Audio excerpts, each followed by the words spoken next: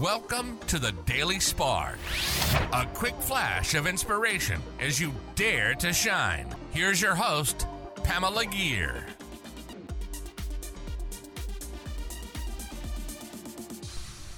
Hi there, fellow luminaries. Welcome to the Daily Spark. If you've tuned into previous episodes of the Daily Spark, you'll remember that I've defined shine as living our passion, our purpose, and manifesting intentionally.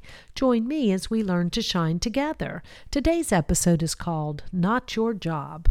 I find that sometimes I'm a bit like a golden retriever puppy. I kind of am predisposed to like most people, and I expect most people to like me. I'm always a bit bummed when I get feedback at work or somewhere else that somebody doesn't particularly like me or my style of leadership, and I take it way too personally and I internalize it.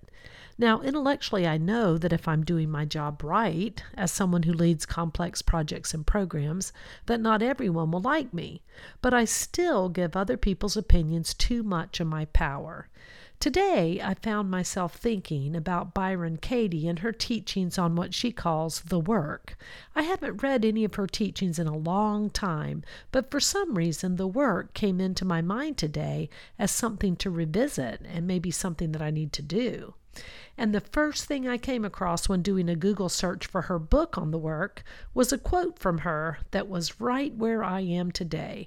And the quote read, "It's not your job to like me, it's mine." Ouch. Okay, back to that message. It's my job to like me. It's not your job. I need to really emblazon that on my mind because I know it's true. It feels true, but it also feels kind of far off at the moment. So I think I'll revisit Byron Katie's 4 questions that are kind of at the heart of the work and do some transformation of my thinking. Because when I can transform my thinking, take back my power, and remember who I really am as a spiritual being, it's so much easier to shine. That concludes another episode of Dare to Shine Podcast Daily Spark, a quick flash of energy to inspire you to shine.